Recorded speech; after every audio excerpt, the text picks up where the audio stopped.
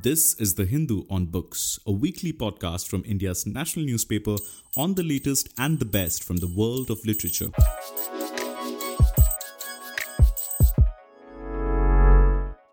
Hello and welcome to the Hindu on Books podcast. I'm your host G. Sampath. Today we are joined by two distinguished scholars who have closely documented and analyzed the changing social and political trends in India for close to half a century.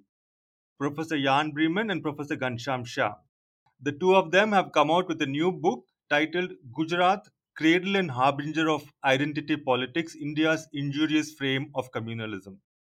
This book is a collection of essays written by Breman and Shah.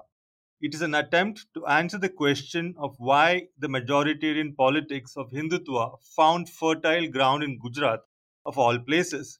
It also examines how, using the state as a laboratory of sorts, Hindutva ideologues perfected a strategy for extracting political dividend from bigotry and ideological fervor. The essays also argue that Hindutva cannot be understood without taking cognizance of its unique model of neoliberal economics, which draws on a rich heritage of mercantile capitalism and today promotes big business and corporate interests. Breman and Shah further argue that the two pronged exclusion perpetrated by Hindutva politics, social exclusion on the basis of identity, and economic exclusion due to rising inequalities, doesn't bode well for the future. In this edition of the Hindu On Books podcast, we speak with Breman and Shah about the history of communal politics in India, how it has evolved over the years, Gujarat's role in its expansion, and whether it is changing the average Indian's sense of nationhood and what it means to be an Indian. Jan Breman is Professor Emeritus of Comparative Sociology at the University of Amsterdam, an honorary fellow at the International Institute of Social History, Amsterdam. Ghanshyam Shah is retired professor of Jawaharlal Nehru University, New Delhi, and was earlier Dr Ambedkar Chair Professor at the Lal Bahadur Shastri National Academy of Administration, Mussoorie. Professor Breman and Professor Shah, thank you so much for joining us. Thank you, and it's a pleasure, Sampath. Jan, to start with, let me address a question to you first. Of all the states in India, what is so unique about Gujarat that made it a fertile ground for communalism to take root? You have worked in Gujarat in terms of fieldwork and other aspects as well for a long time. Is it something about the distribution of the various caste groups, or is it the tradition of mercantilism, or is it something else that makes Gujarat stand out? I'll certainly reply that, but before that, a short comment on your introduction, Sampath. In the introduction, you mentioned that our book, it is an anthology. It was written basically most chapters while Hindutva had already made its impact in Gujarat over the last 30 years or so. So it is bringing back what we wrote while Hindutva was making its impact. That, I think, is important to understand the character and the nature and the direction of the book. Now, your first question. What is so peculiar about Gujarat? Certainly not the caste distribution. Certainly not the caste distribution, which is not much different from every region, every part of India has its own history, of course. But the caste distribution as such is not peculiar to Gujarat. Then the mercantile tradition. That is very much there in Gujarat and already since long. It has been a stronghold of Brahmanical and Banya forces in history also. But again, the mercantile tradition is not so exceptional. It is not only Gujarat which is flavored by that. You see the Marwaris from Rajasthan, the Chettiars from Tamil Nadu.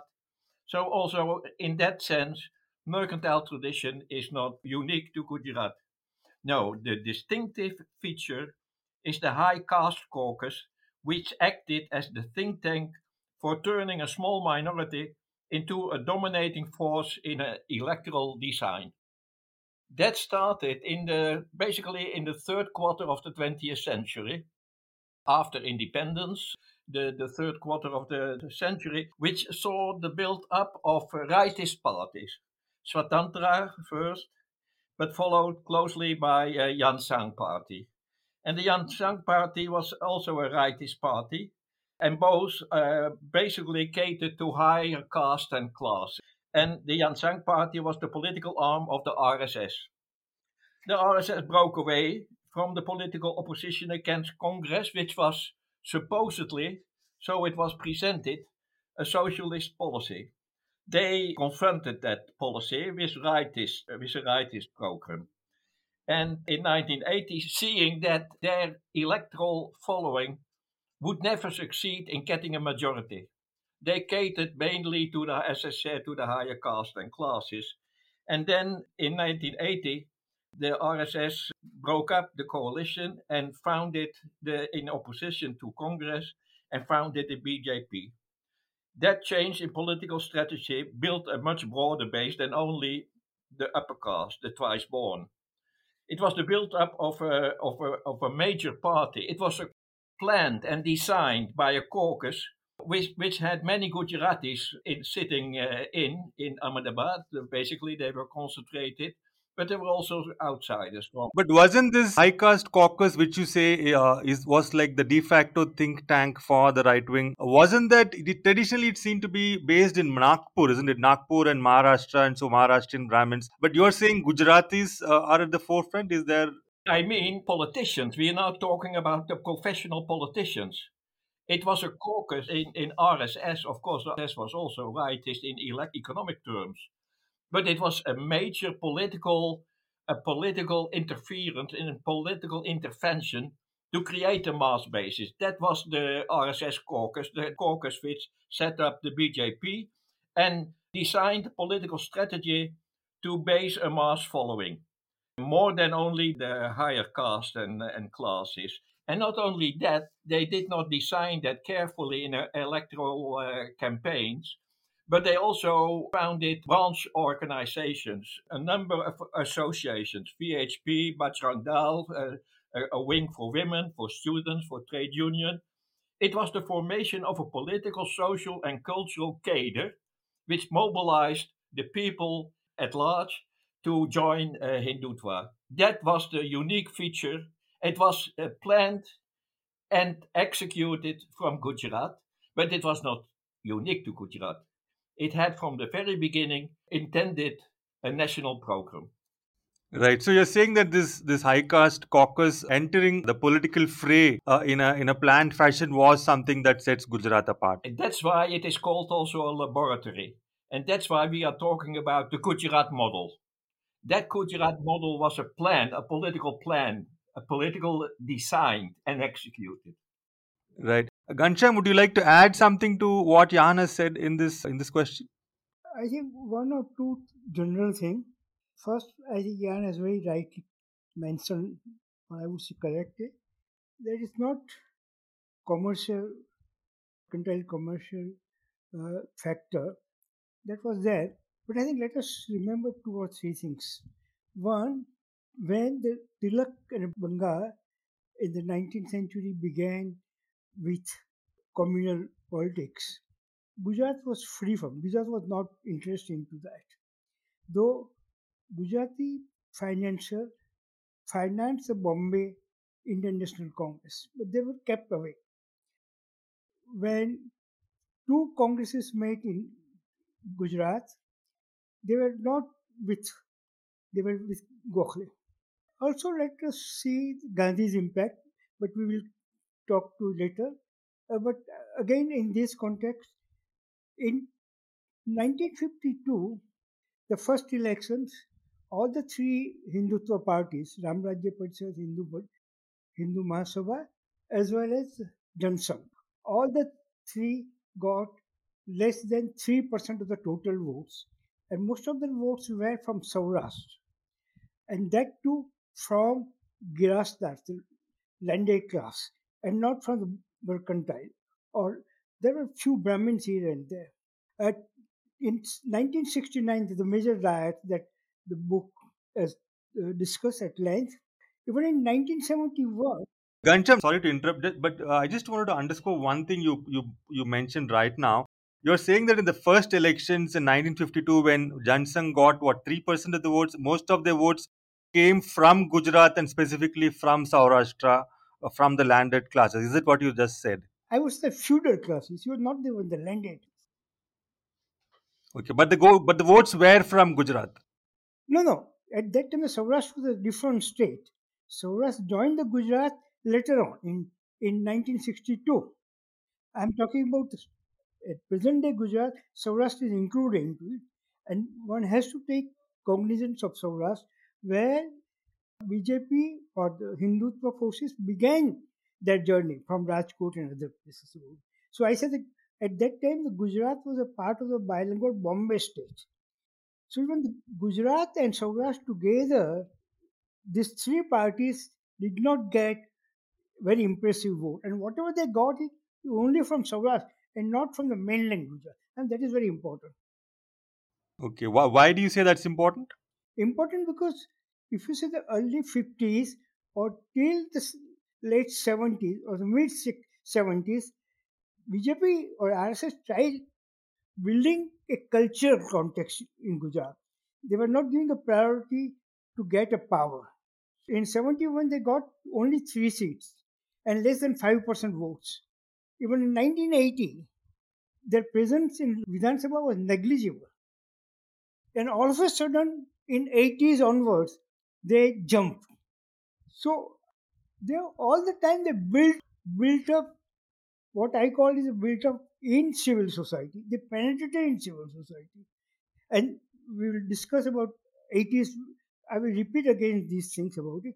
But my point that why I want to emphasize is that they have built up from 80s onwards in Gujarat. Right. I mean, speaking of the 80s and later period, I mean, some of the essays in this book I've noticed, I mean, they also look closely at how communal riots have evolved over the years. So, can you talk a little bit about to what extent communal riots are necessary to build this communal consciousness? Because you were just talking about how they built up a cultural context for the kind of politics that was to follow later. So, so communal riots, of course, they are not merely giving vent to something. They are, I believe, necessary to build this communal consciousness. Do you agree with that?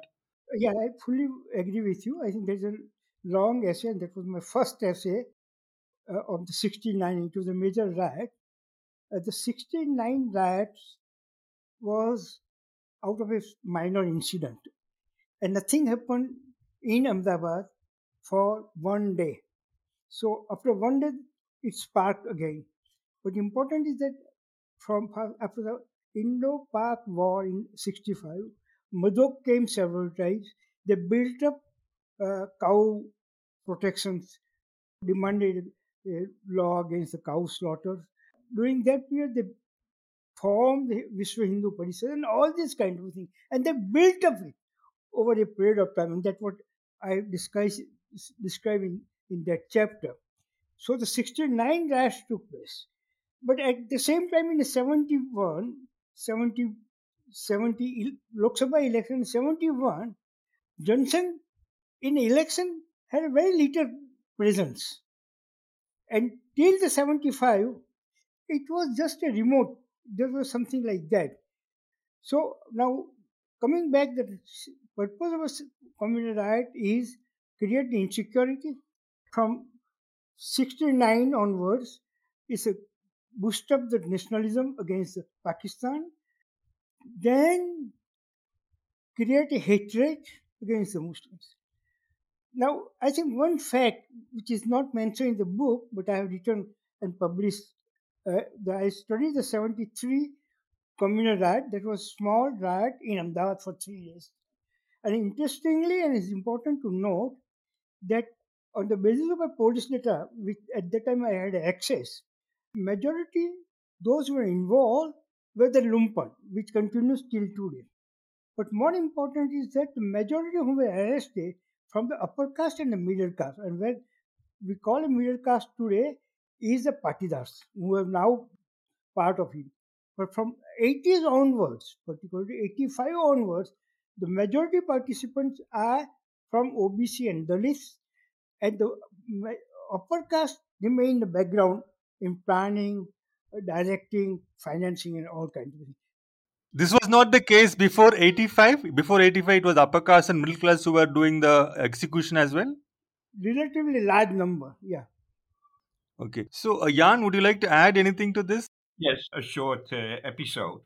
What is important to understand the rise of Hindutva in Gujarat is the closing down of the corporate textile mills in the latter decades of the 20th century. It was a huge workforce at work in many of these corporate textile mills, and they closed down one factory after the other, and it led to a massive dismissal of its workforce. Massive dismissal. You have to understand the importance of that, the political importance of that also, because the job of mill worker in one of these textile mills was it provided a decent and dignified life and work.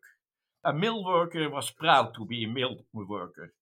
And all of a sudden, this workforce was dismissed overnight, and often without any compensation or even payment of the last wages. And they were sent to the informal sector of the economy, what is called the informal sector of the economy, which is, of course, nowadays more than 90% of the total workforce in India. This informalization politics was a fall from grace.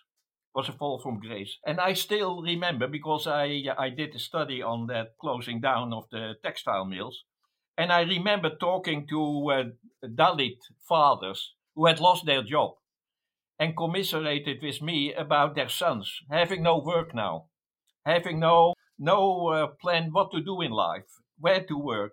It would be in the informal economy, and that meant unskilled, cheap labor, and casual labor. No jobs, no jobs. The jobs were gone.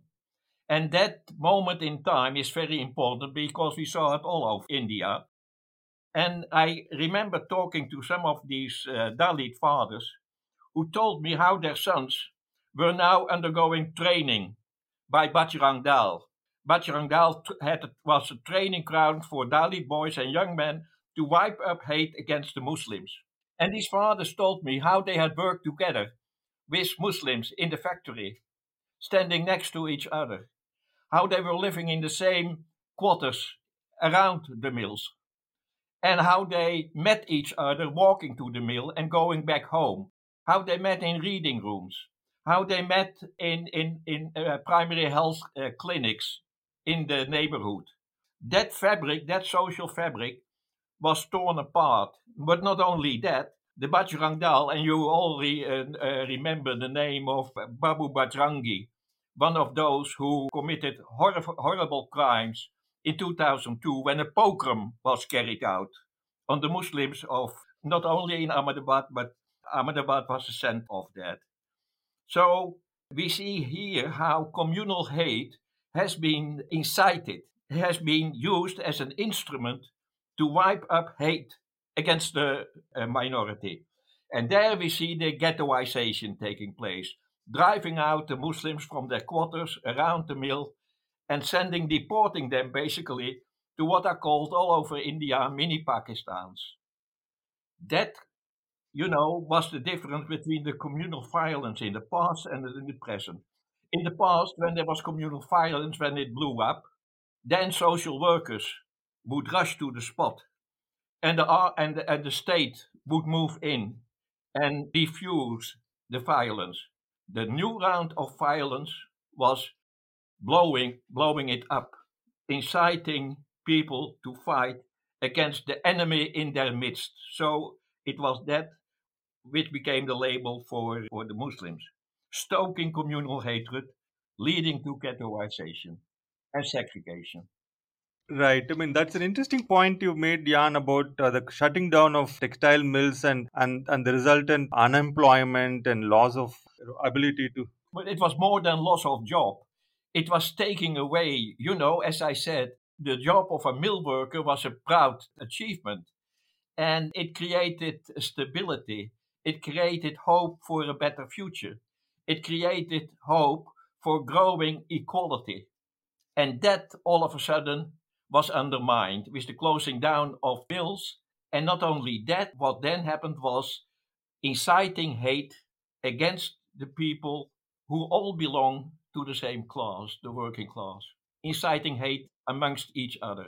Right. Ghanshyam, I just wanted to know what your thoughts are on this particular aspect, because we see a similar trajectory today where there is rising unemployment around the same time as the rise of majoritarian sentiment. So is there a parallel between what happened in Gujarat with the loss of aspirations for equality and not just loss of jobs, as Jan pointed out, with the youth from subaltern classes and castes getting a training under Bajrang Dal and organizations like that, and what's happening today?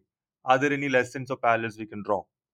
Yeah, but I think let me quickly add what Jan said very correctly said, but that also has to be linked two or three things. Before the Mandal Commission, Gujarat had first anti-reservation riots. So before the 89, that was in 81. Dalits activist was killed.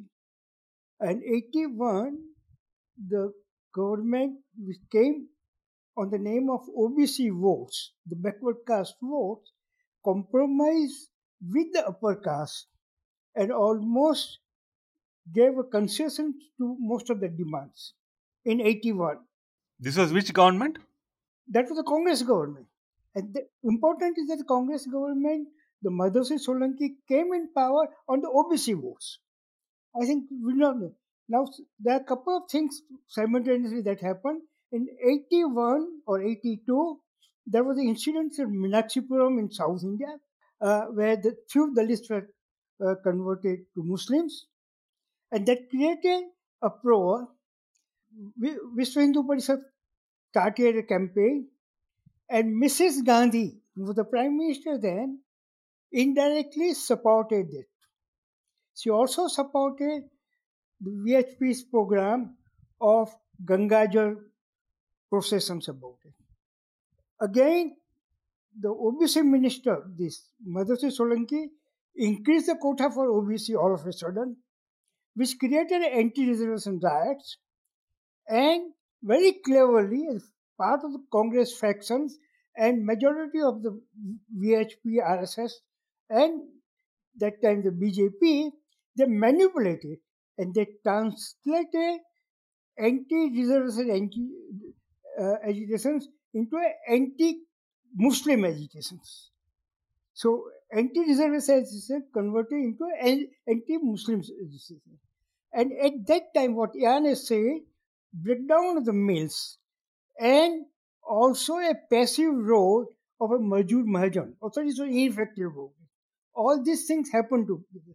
And one more important thing, which is generally not known, that time the Gujarat civil society, the intellectuals, so-called intellectuals of the media, also supported, because they were against reservations. So against, they were supporting indirectly the Hindutva kind of a politics. That there is no untouchability. All that is given is a false notion, and they preach unity among the Hindus. And one of the preachers of the civil society now this year got a government award of Padma Shri. So they build the ideas and opinion in civil society and a cross section of the society, and that reflected in 90s. Right, it's very interesting, these 2 points you mentioned. Like, how does this happen? Like, how does an anti-reservation sentiment become an anti-Muslim sentiment? Because the reservations were not for Muslims, right? They were for OBCs and Dalits. How does this happen? Like, what is the narrative maneuvering which happens? Like, how do you make this transition? I mean,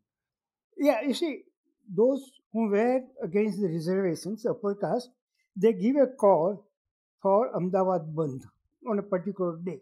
And at that time, the BJP and all these forces, RSS particularly, were worried that if this anti-reservation agitations continue and intensify, the Hindus will get divided. What is the strategy? So on a one day, they gave a call for Ahmedabad Bandh and a Mrityu Gant, and on that day, in two localities, anti-Muslim riots took place. And that continued this also. this Ahmedabad Bandh, and what was the second point you said? Mrityu Gant of the reservation, and the Mrityu Gant converted into anti-Muslim riots. What does Mrityugan translate into English as? I'm sorry, I don't follow that term. What does it mean? Death bail of the reservation. Okay. And this was much before 89. Wonder and Commander came. And then the commander started in Gujarat a massive "हम गर्व से हिंदू है" campaign for 2 years in 88-89 on the eve of Rath Yatra, or building the campaign for this. So this brings us to, I think, a topic which is both at the core of this book as well as the core of what's been unfolding in India. And I would like both you and Jan to come in with your views on this. Ideally, is that this fundamental contradiction at the heart of this majoritarian Hinduism, which is the graded hierarchy, as Ambedkar said, of caste. And this book also examines the question of how Hindutva is sort of striving with tremendous success, it would seem, to build a singular community, and you say a we that encompasses both the Savarna as well as the non Savarna castes, despite the history of oppression that unites them, so to speak. So, what exactly is it that makes Hindutva so potently attractive to the marginalized that they are willing to make common cause with their caste superiors? I mean, especially at election time, despite knowing that once the elections are over, the Hindu status, as it were, is not going to change their caste status in their social life. So, what is going on here? Is it actually the fact? Is it true, as some proponents of subaltern Hindutva claim, that Hindutva does genuinely empower the Dalit Bahujan communities? Ghanshyam, you want to go first, and Jan can come in. Yeah. One quickly, I don't buy argument that participation of the OBC or Dalit in violence against the Muslim doesn't mean that they accept the Hindutva ideology. Because out of insecurity, certain kind of a mobilization.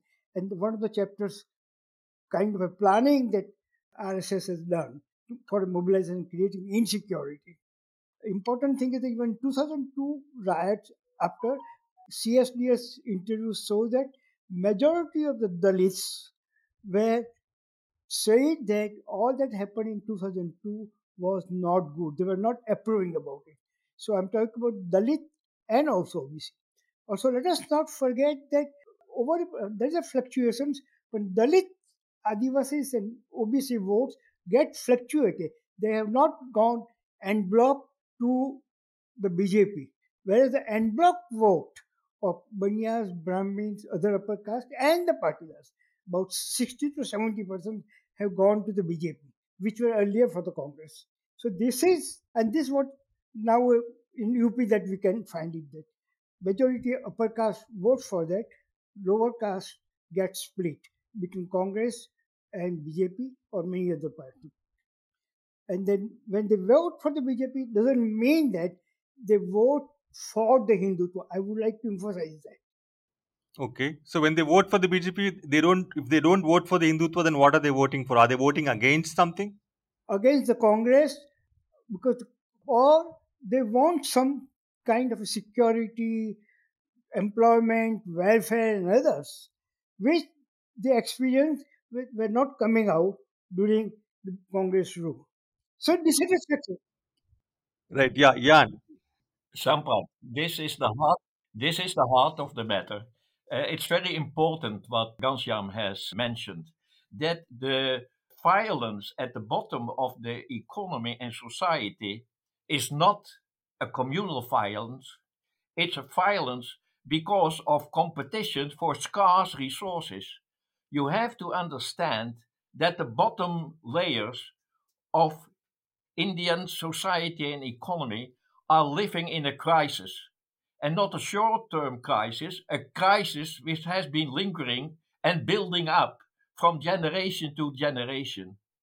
And in that situation, people compete with each other at the bottom of society for whatever income, for whatever work, waged work is available. That is the bottom, that is the crux of the matter. That is the violence that we see unfolding. And that violence is not now mitigated by welfareism. The violence is continuing because of the increasing inequality. The polarity increases. We all know that even under pandemic, and not even, but particularly under pandemic, the polarity has been further emphasized. Those at the top and those at the bottom. More richness at the top, more poverty at the bottom. That is the heart of the violence which we see unfolding. It is not of a communal nature. It is competing for scarce resources in life. Right. You were just talking about the scarce resources being one of the core elements of Hindutva. Can you talk a little bit more? I mean, about the economic underpinnings of Hindutva, because it clearly needs the backing of big business, as we've seen. So there are two things I wanted you to comment on. One, of course, is the fact that today there is a sense of common sense understanding in India that what used to be welfare has sort of changed under the current prime minister, and it's come to be known as Modinomics, where welfare doesn't mean investment in education and schools and healthcare and so on, but welfare is a kind of handout, like free rations, cash transfers. So yeah, so this sort of feeds back into the popularity of the leader who is giving out these handouts, and this Modinomics seems to be working, because especially in the UP elections, we do seem to get a lot of reports where people have said that they appreciate the fact that they've got free rations and cash transfers. And even though it's not traditional welfare, it's a form of, maybe a perverse form of welfare which delivers something to the voter. And this seems to be working for the BJP and for Modi. That is number one. And secondly, shouldn't the business community be worried about a deterioration or a breakdown in the rule of law, which would be inevitable if certain kinds of communal violence enjoy immunity? I'll come to that a bit later, but first I want to reiterate what has been brought to the fore so far, that although Hindutva is a unifying gospel, it is a graded hierarchy. That Hindutva mobilizes people not on the basis of equality, but on the basis of inequality. There are those at the top and there are those at the bottom. And inequality has continued to be the structuring principle of Indian society and economy, inequality. So in that sense, Hindutva just follows what its electorate want, to keep those at the bottom where they are, and not to distribute wealth, to redistribute wealth, to redistribute the sources of existence, but to corner them and to concentrate them in the higher layers of society. Hindutva is a graded hierarchy. That is very important. Despite its unifying gospel, we all Hindus. Hindutva is structured in ranks of those who are included and those who are not eligible to become included. Those, as I said, I'm not so impressed by the new welfareism, which has been also in the last elections in UP we talked about. The new welfareism. These are doles handed out. These are doles. I've seen that in the melas in Gujarat when Narendra Modi was chief minister there. It were doles which he handed out discretionally, arbitrarily, haphazardly, but not structurally. And we are not talking here about either healthcare or education, which of course are completely outside, have remained outside this so-called new welfareism. It's a dole system. It's not a kind of poverty alleviation mechanism. But isn't the dole system working electorally for Prime Minister Modi?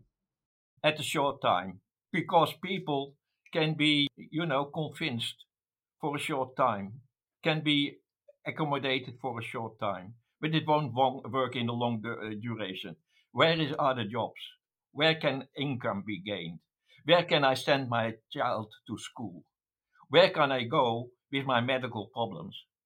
If that problem is not solved, then nothing will be solved at the bottom of society and economy. But we come now, to the next question, and that is the demise and bankruptcy of Congress. Why do people, even at the in the bottom layers, are now siding with Modi? So it seems, because what Congress promised was never delivered. Poverty alleviation, Garibi Hatao, it was never delivered. And as I said, you can persuade people for a long time, but not for all the time. Right. Before we move, Jan, sorry to interrupt you. We are running out of time. We just have one more question to go. I just wanted Ghanshyam to sort of add anything he may have had to this particular question before we move forward.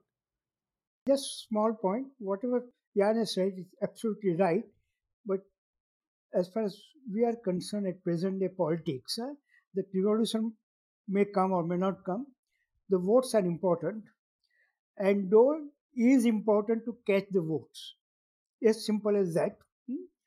And unlike the Congress, at least distribution of dole is very carefully done with Modi's photograph in to the poor. Cylinder is given and Modi is there, or something else is given and Modi is there. So, and Modi, what he has done in the Gujarat is also in all India. Modi has eliminated the brokers, doesn't depend on that, and directly built one-to-one relationship with the voters. That he is the giver, he is the beneficiary. He is the elder brother, is a good giver. Second thing that's important is in the 80s, when we talk about the 80s, the BJP or RSS evolved a concept called a samrasta. That is a harmony, not against the samta, equality. Against the equality is a harmony. Harmony is other words of the Hindutva. That everybody succumb to the higher values or Brahminical values about it. And that perpetuated about it. That's all. Right. So how are the subalterns okay with this? I mean, they are sort of induced by talk of we are all Hindus in the sense we are all equal, but at the same time we are not, because you're not talking about equality, you're talking about harmony. So how do they not see this contradiction? No. What are the alternatives that they have? They know very well, and that's how the BJP is not able to deal with the contradictions. You remember, just see the 2014 Modi's speeches or 2012 Modi's speeches in Gujarat in 2014. He would not use the word Hindutva at that time. He would talk about Vikas. And even the last elections, he talked repeatedly about the nationalism, about the Hindutva, about Ram Mandir, about the Varanasi, and all kinds of things. Because neoliberalism is not giving him able to provide even a door to the poorest of the poor. So how to win them over? So now he talks first about the poor rather than the middle class. So he changed his strategy. What I call this is Jugalbandi or Vikas and Hindutva. Vikas and Hindutva. Whenever there is a crisis, he brings the Pakistan. He brings Hindutva, Ram Mandir, Mathura, and many other things that will continue. I think this is important, Sampath, to point out the vulnerability of the Hindutva agenda. And that vulnerability is its economic agenda. It is crony capitalism, which is the color of the day, crony capitalism. And in the political roles of Modi and Amit Shah are doubled economically by capitalists like Ambani and Adani. The older captains of industry are more critical of what's going on. Sampath. Think of not only Tata but also of Bajaj, who are saying maybe this is not going where we should put our efforts. The policy towards the informal economy, which employs 90% of India's workforce, is a total disregard of the agenda of the program which the National Commission on Enterprises in the Unorganized Sector in 2004 under Arjun Sengupta brought forward. Though that commission is still very important, and I urge that readers look at those reports because they are totally neglected already under Congress rule, which I said is also neoliberal and has not left that policy. But think of Modi's demonetization ambit in 2016, a total failure and a blunder, as was the way the GST tax, the goods and services tax, half a year later, was meant to get hold of the accumulation of capital in the black circuit without touching the exploitation of the workforce. The new labor codes, condemned as jungle raj by the Bharatiya Mazdoor Sangh, the trade union link, the wing which is with the BJP, but they condemn it as jungle raj, making, even in the pandemic, employment more onerous, lengthening the workday from the standard 8 hours to 12 hours. We see a growing indebtedness of the laboring poor, boiling over in destitution. And the answer of Modi to that is the Atmanirbhar doctrine, the doctrine of self-reliance. He failed to generate the 20 million jobs which he promised in campaign in 2014, and he has turned it around now. We say every poor man, every poor woman, every poor child, basically they have to find their own solution. It's self-employment, self-reliance, and self-exploitation as the economic gospel. They are those who are unable to become self-employed and self-reliant, they are excluded from public provisions. They don't get access to PDS, to Narega, and other benefits. We see a policy of exclusion, denying the rights of citizenship for the non-deserving poor. It is a return to social Darwinism.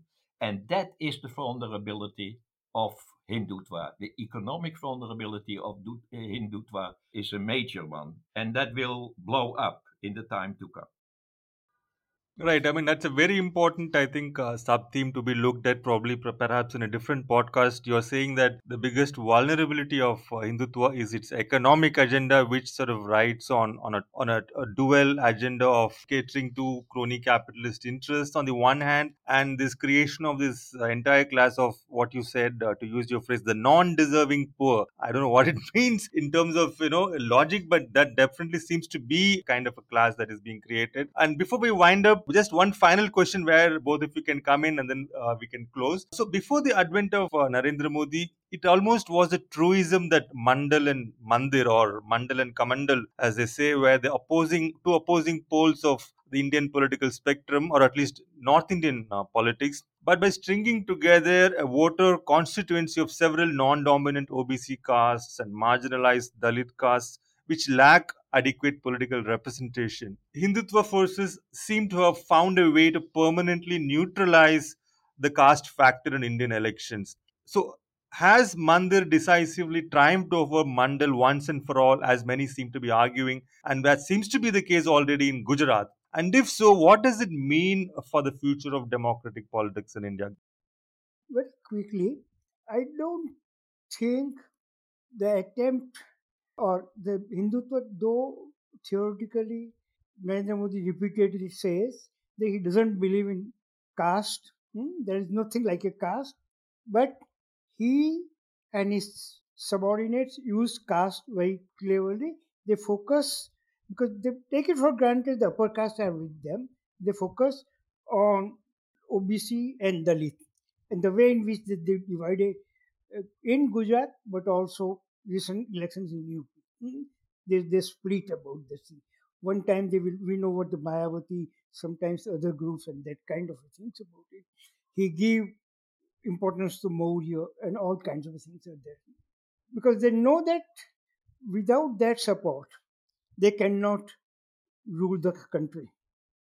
But at the same time, they know that they cannot deliver goods to them.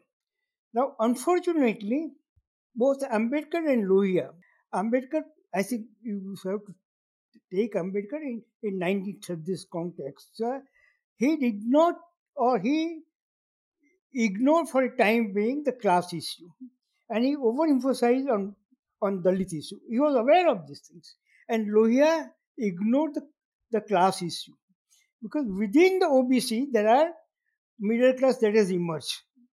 And that middle class has the same aspiration as the Brahmins and Banyas at the one level.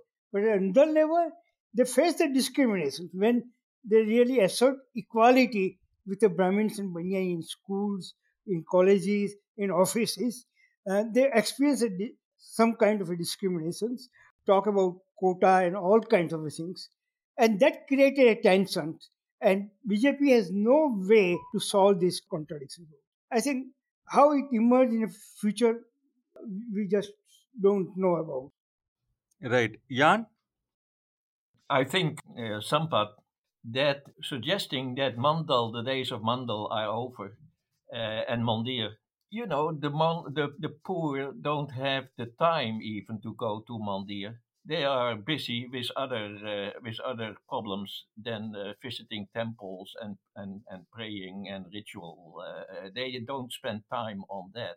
Do consider that when we talk about the triumph of Mandir over Mandal, you're talking about the middle classes. You're not talking about the working classes. When you talk about the working classes, you have to change your lens on the Hindutva. Think, as I said, of the scarcity of jobs, of work, of income. Think of that. And then you realize that your first drive is to get your daily food, and not only for yourself, but for your dependents, for your household. How do people at the bottom of the economy and society, how do they get a job? How do they get access to waged work?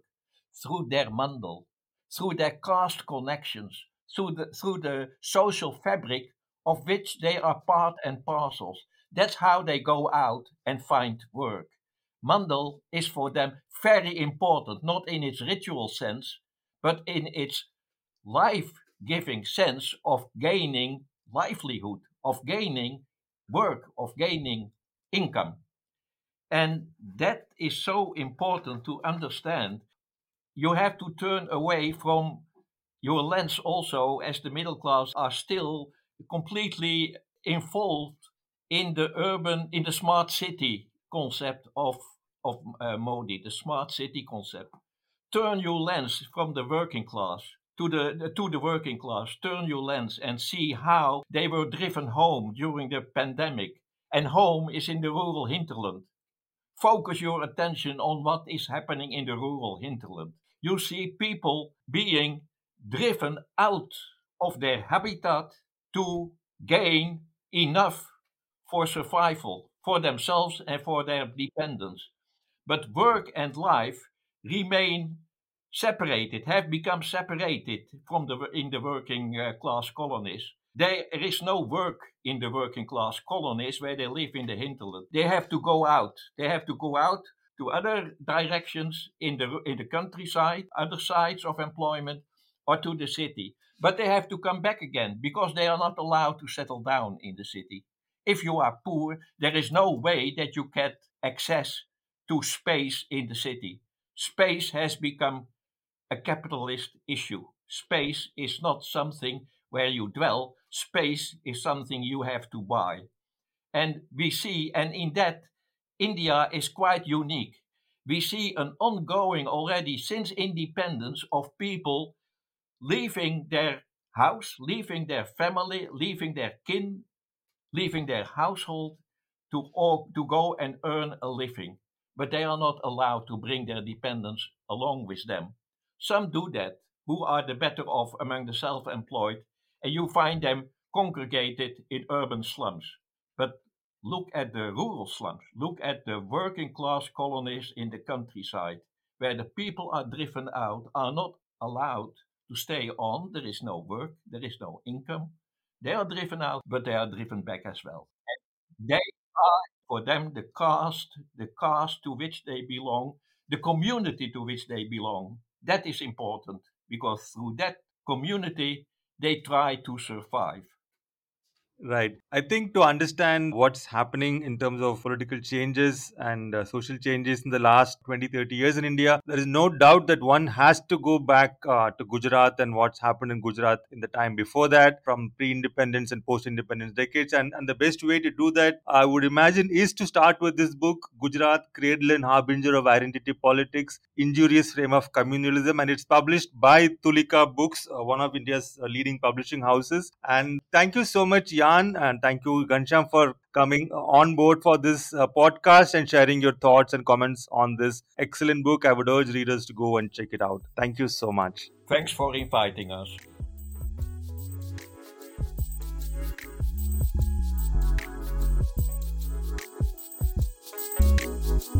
Thank you for listening to The Hindu on Books.